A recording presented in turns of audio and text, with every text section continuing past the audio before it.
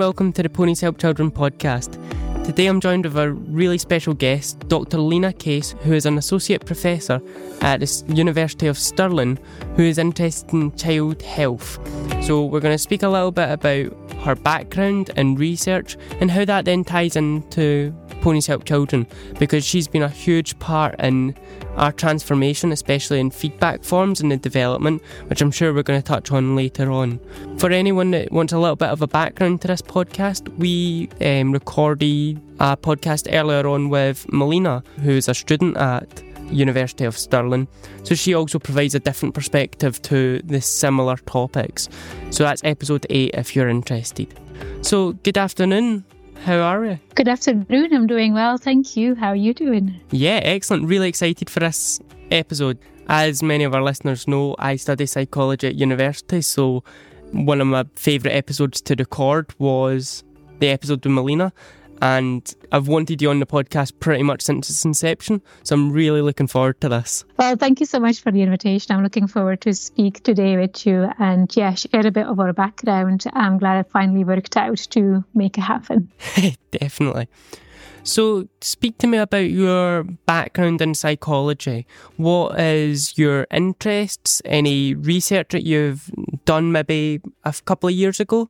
Yeah, so I've always been interested in children's health, even from a young age onwards. So I knew if I was choosing a career that it was going to be somewhere in children's health. But my interest for psychology grew later on when I started to understand that if a child has a physical disability or a physical illness, there's actually quite a lot of psychology related to that as well. Like there's a lot of anxiety or stress associated with those physical illnesses.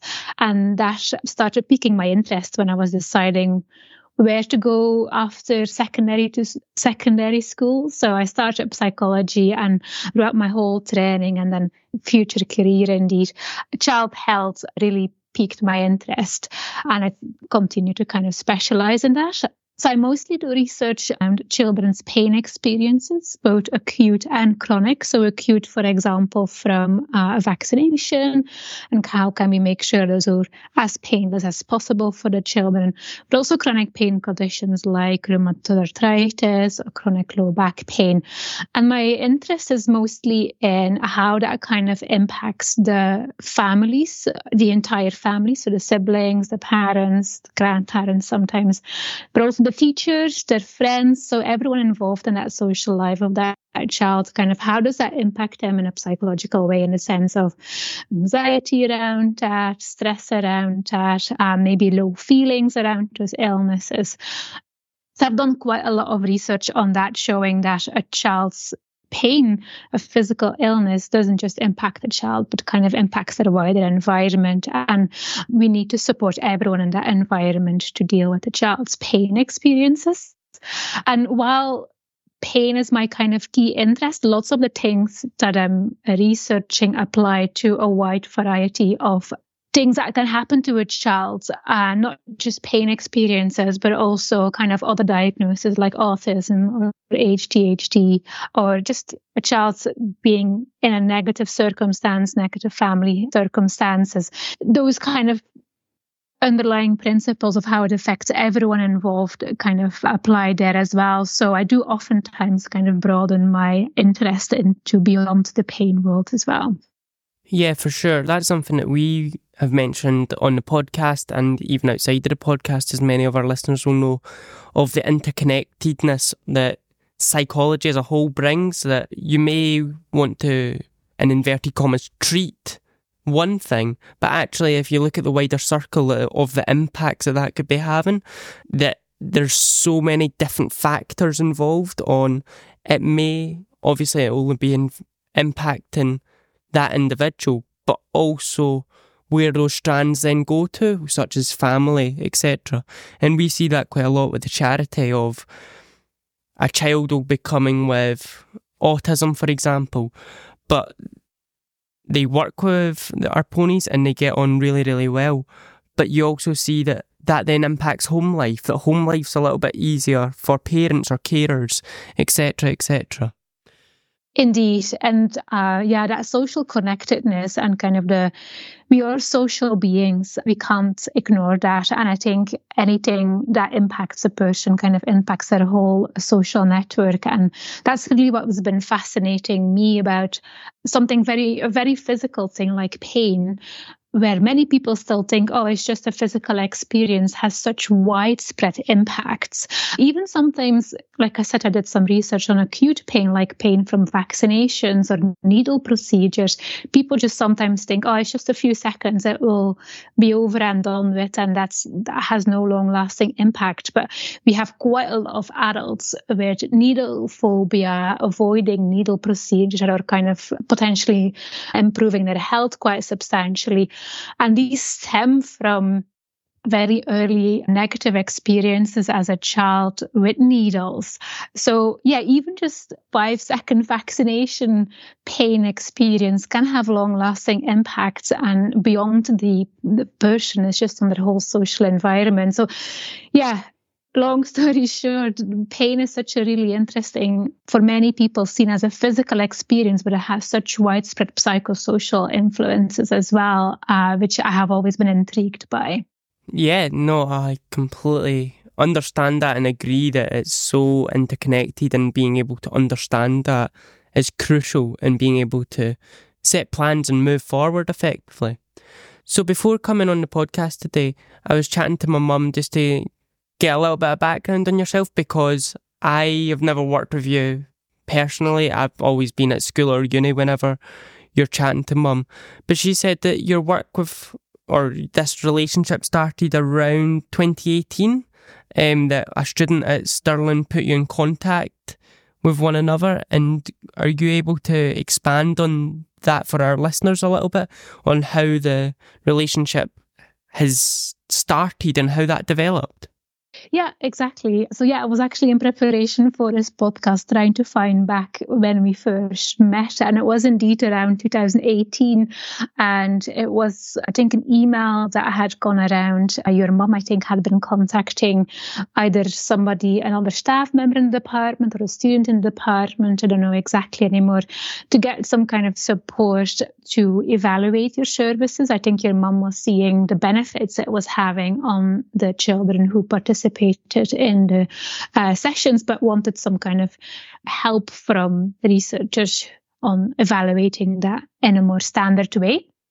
And somehow that email ended up in my inbox, and I found it really interesting because it was focused on children. Anything with children always piques my interest, but especially the kind of connection with animals as well. And even though, and I think I have said that with your mum as well the first time we met, is that even though I didn't have the expertise on doing research with animal-assisted therapy or kind of animals supporting children's health, I knew from kind of personal interests. I have a very strong personal interest in animals. I love working with animals. We have pets ourselves. As a child, I did quite a lot of summer camps with ponies and horses. So I've always been kind of very much orientated to animals, and I followed the research like from a more personal interest, that I saw it grow, that children with either physical illnesses or with kind of psychological challenges who get support from, for example, a dog, do quite well. But that research was still growing. So when I saw that email, I was like, oh, I have kind of a personal interest in that, even though my professional expertise is more on a different aspect. I can still probably help the service, because the evaluation that you were looking for was very much similar to kind of the questions I was asking to young people with pain and their parents.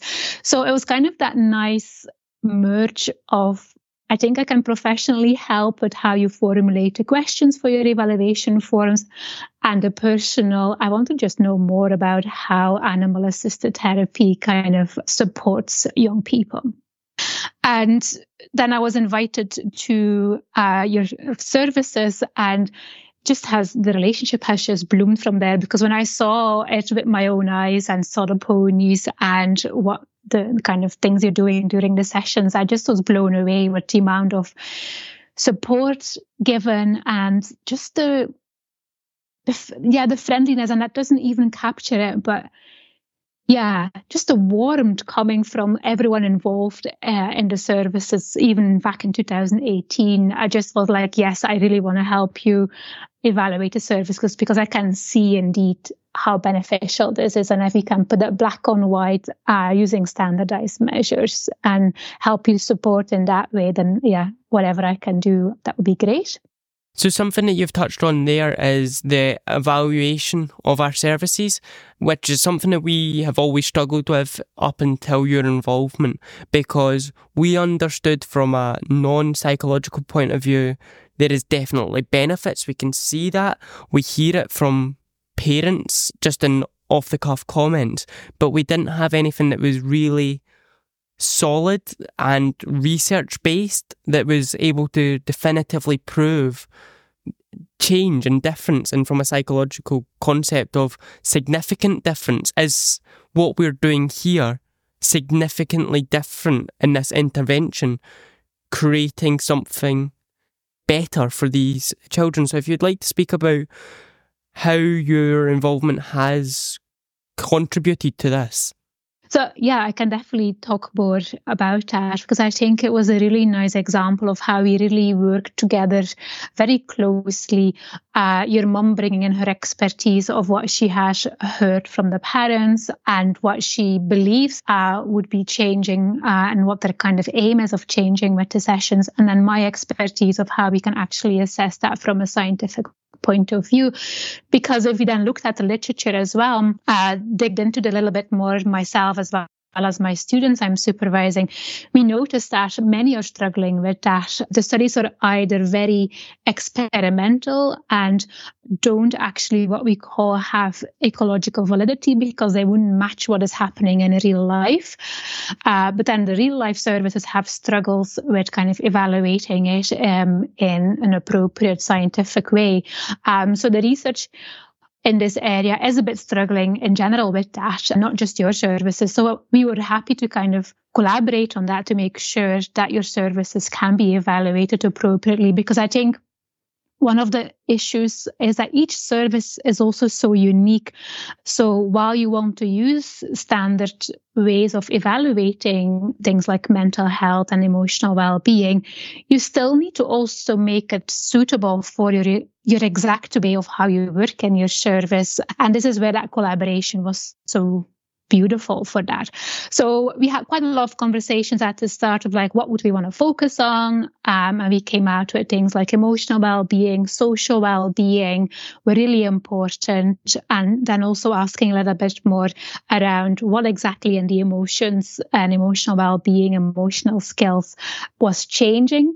And interestingly, that collaboration is also changed over the years, or the evaluation forms have changed over the years, because what we felt was important to ask and how to ask it in 2018 was, of course, needing to be revised every so often. So we have every so often changed the evaluation forms a bit because either the population that's attending the sessions is changing, the kind of symptoms that you're seeing the children showing up, it is changing, but also we kind of learn better, like, what people find easy to complete or difficult to complete. So it's in that way also nice to see that we keep adopting the evaluation forms to make sure they're fit for purpose for your services while remaining scientific and standardized.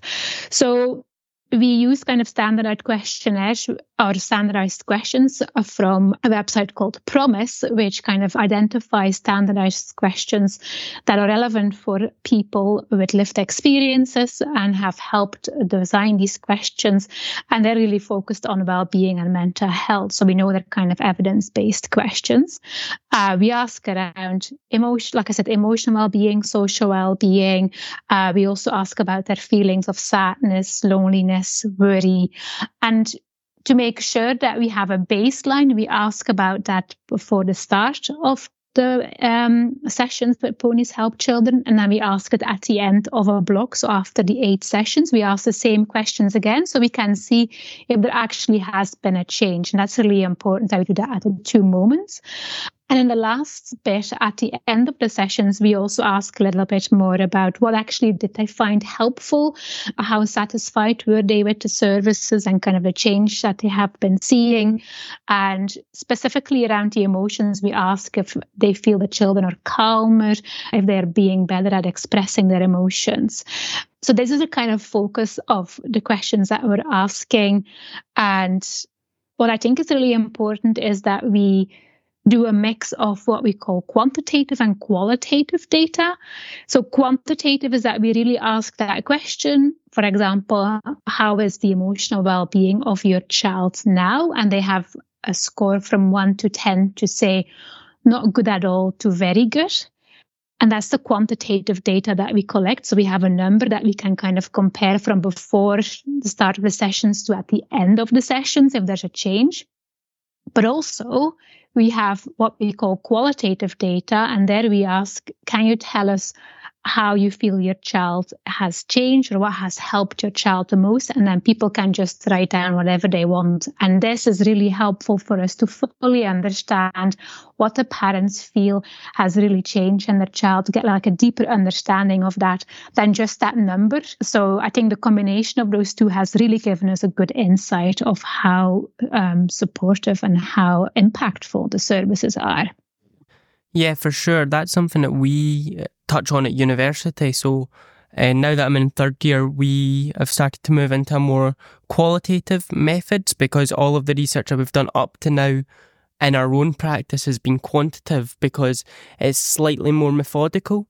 So we're starting to learn the benefits of qualitative and how that provides a different layer of information that is really beneficial, that it's not always about the numbers changing, that paints one picture, but also the analysis of themes that comes from the qualitative provides such a richer understanding of the lived experiences. You say that this individual or parents and guardians are their understanding on the change that's happened at home or from the services, etc., etc.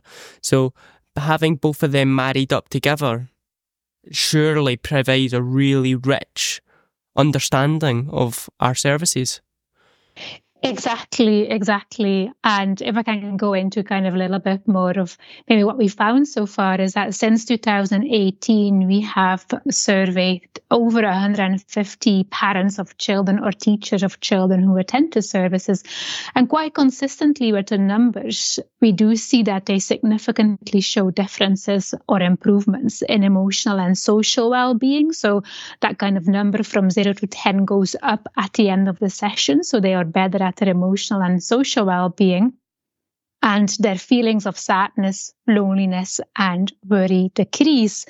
And in the same vein, we see that the parents are extremely satisfied with the sessions and find them extremely helpful. That score out of 10 is really high, is around 9 out of 10 on average. So the numbers give us a really interesting and very promising view that the services are making a significant change to the children's well-being. And with significant, we mean it's better than chance. It's not just by chance that the child's well-being is better. It's better than chance. But then reading the responses of the parents or the teachers towards these open questions where they can write down what actually they found the most helpful or what do they see has improved in their child, we get a deeper understanding of, well, what exactly in the emotional or social well-being has changed. And for example, for the social well-being, what I found stood out so nicely is things like parents saying that the children are really having an opportunity to feel welcomed. They are starting to trust people more because they have learned that in some safe spaces, people can actually be trusted. They have started creating a sense of belonging. Some of them even have improved listening skills and express more empathy. And that's something we would have never seen with just so numbers on how well is your child's social well-being at the moment. And these are really neat to pick out in those qualitative data that we have. And the one that I thought that was also really neat was how we see that children really grow as individuals, but most children really gain in confidence quite a bit, becoming more independent in things that they were used to be afraid of doing on their own. They're now actually trying out on their own. And that's really nice to understand, like what the parents are meaning by this was really helpful. We really are satisfied with these services. We have a bit more detail on what exactly that means for their specific child.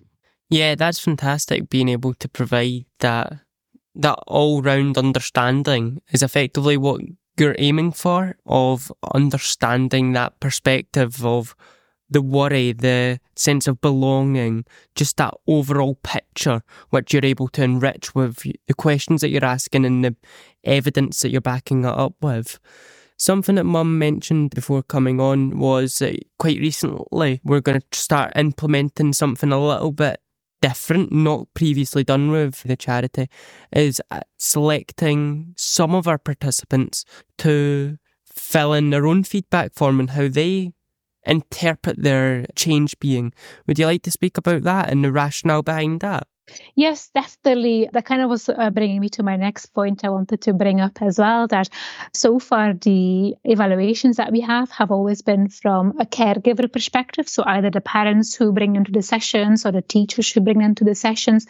And that's a really important perspective to have, because for children, they are the kind of main deciders, the main responsibility takers. So we do need to see that caregiver perspective.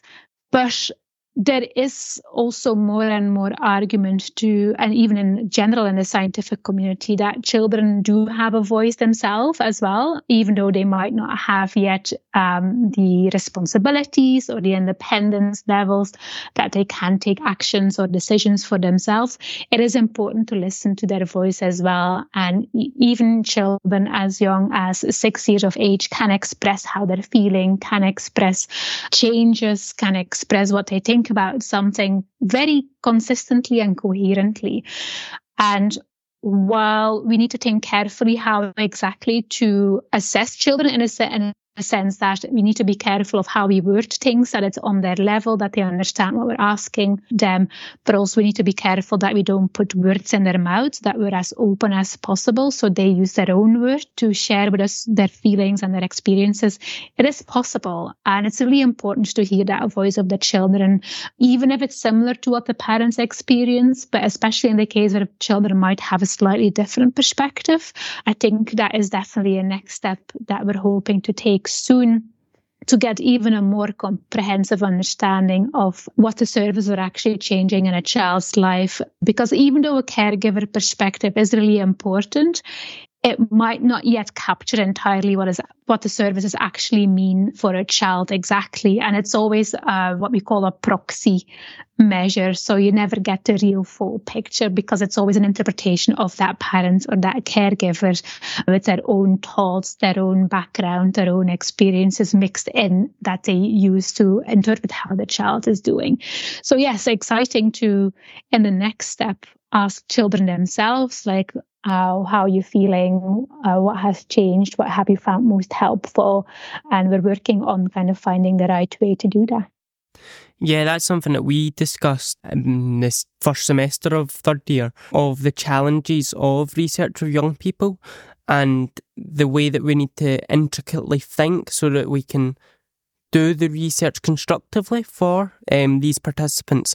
Because I think it was in developmental psychology, we were talking about the majority of the research for anyone under the age of like 14 or so, the majority of it was either done by parents on how they believe their child is developing, or it's done by biological markers, which obviously are 100% factual, that you can't alter them.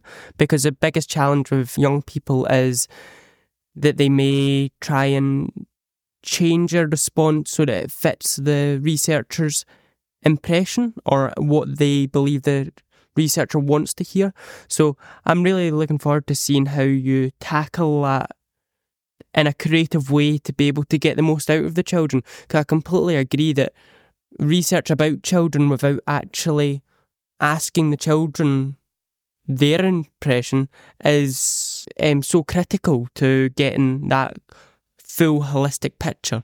Exactly. And I think this is again where that kind of relationship or collaboration is working so neatly, because even though my kind of main research area is very different and is in pain, it's working with children of the same age range. So I can bring in that expertise of how do you ask questions appropriately to the children, because whether that's asking about pain or well-being or anxiety, the kind of way of asking that to a child remains similar. And it just reminds me as well of some research that's been done specifically on asking children about well-being and then asking their parents about the child's well-being, is that the scores didn't really match very well. Parents were either overestimating how well a child was doing with their well-being or underestimating and scoring it worse than the child. Because well-being, like pain actually, is very subjective. It's not something you see physically in a child. It's a very much an internal experience that you can only observe in a child by their behaviors and some subtle signs or things that they're sharing, things that they're saying. So it's such an internal experience that as an outsider, even a caregiver who knows a child very well, you're always making an interpretation and a guess, because we can't physically see actually what's going on other than using the biomarkers. So yeah, it's interesting there that we really need to hear from the child to make sure we have a comprehensive understanding and a full understanding, because even those caregivers, like from those studies, were over or underestimating how well a child was doing. So it's interesting, that kind of perspective. Yeah, I think it'll be a really good stepping stone moving into the future of this relationship with Stirling Uni and Ponies Help Children, being able to see what the children are really getting out of it, and from their perspective, what are they gaining from it? Because a parent might see that they're maybe sleeping a little bit better or are more restful in the house, but what does the child feel like their benefits are? Not to put words in their mouth, but potentially something like that they are able to enjoy school more, or something like that, something that a parent might not necessarily see. Hopefully these children will be able to give their own interpretation of what the services are providing. Exactly. And I think with the children, what the direction we're kind of going in is that we still have those kind of basic questions like, how well are you doing? Like, how do you feel your social interactions are?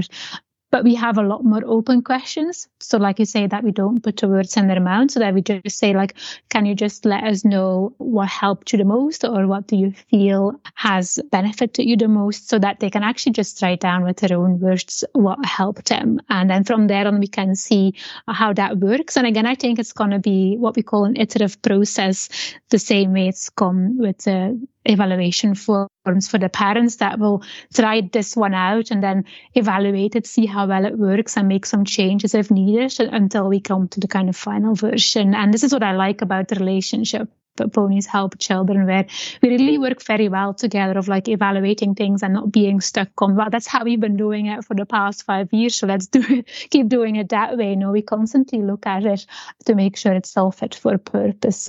That's a really neat way of how we work together, I find. That's excellent. Thank you very much for today's discussion. I've really enjoyed it and I've got a lot out of it. Something that Mum and I have always spoken about for years is that the charity, we can see it from an emotional point of view, we can see the change, but being able to have someone on board who is able to do the scientific research and back it up with evidence is absolutely fantastic. And it's fantastic to hear it from you rather than normally I hear it from Mum, and Mum kind of gets terms mixed up a little bit. So it's been really, really fantastic, and I hope our listeners have got something out of it on the benefits that the charity provide. So thank you very much. Please stay tuned for future episodes. As always, keep up to date on social media for any updates on the charity, and we'll be back soon. Thank you, everyone.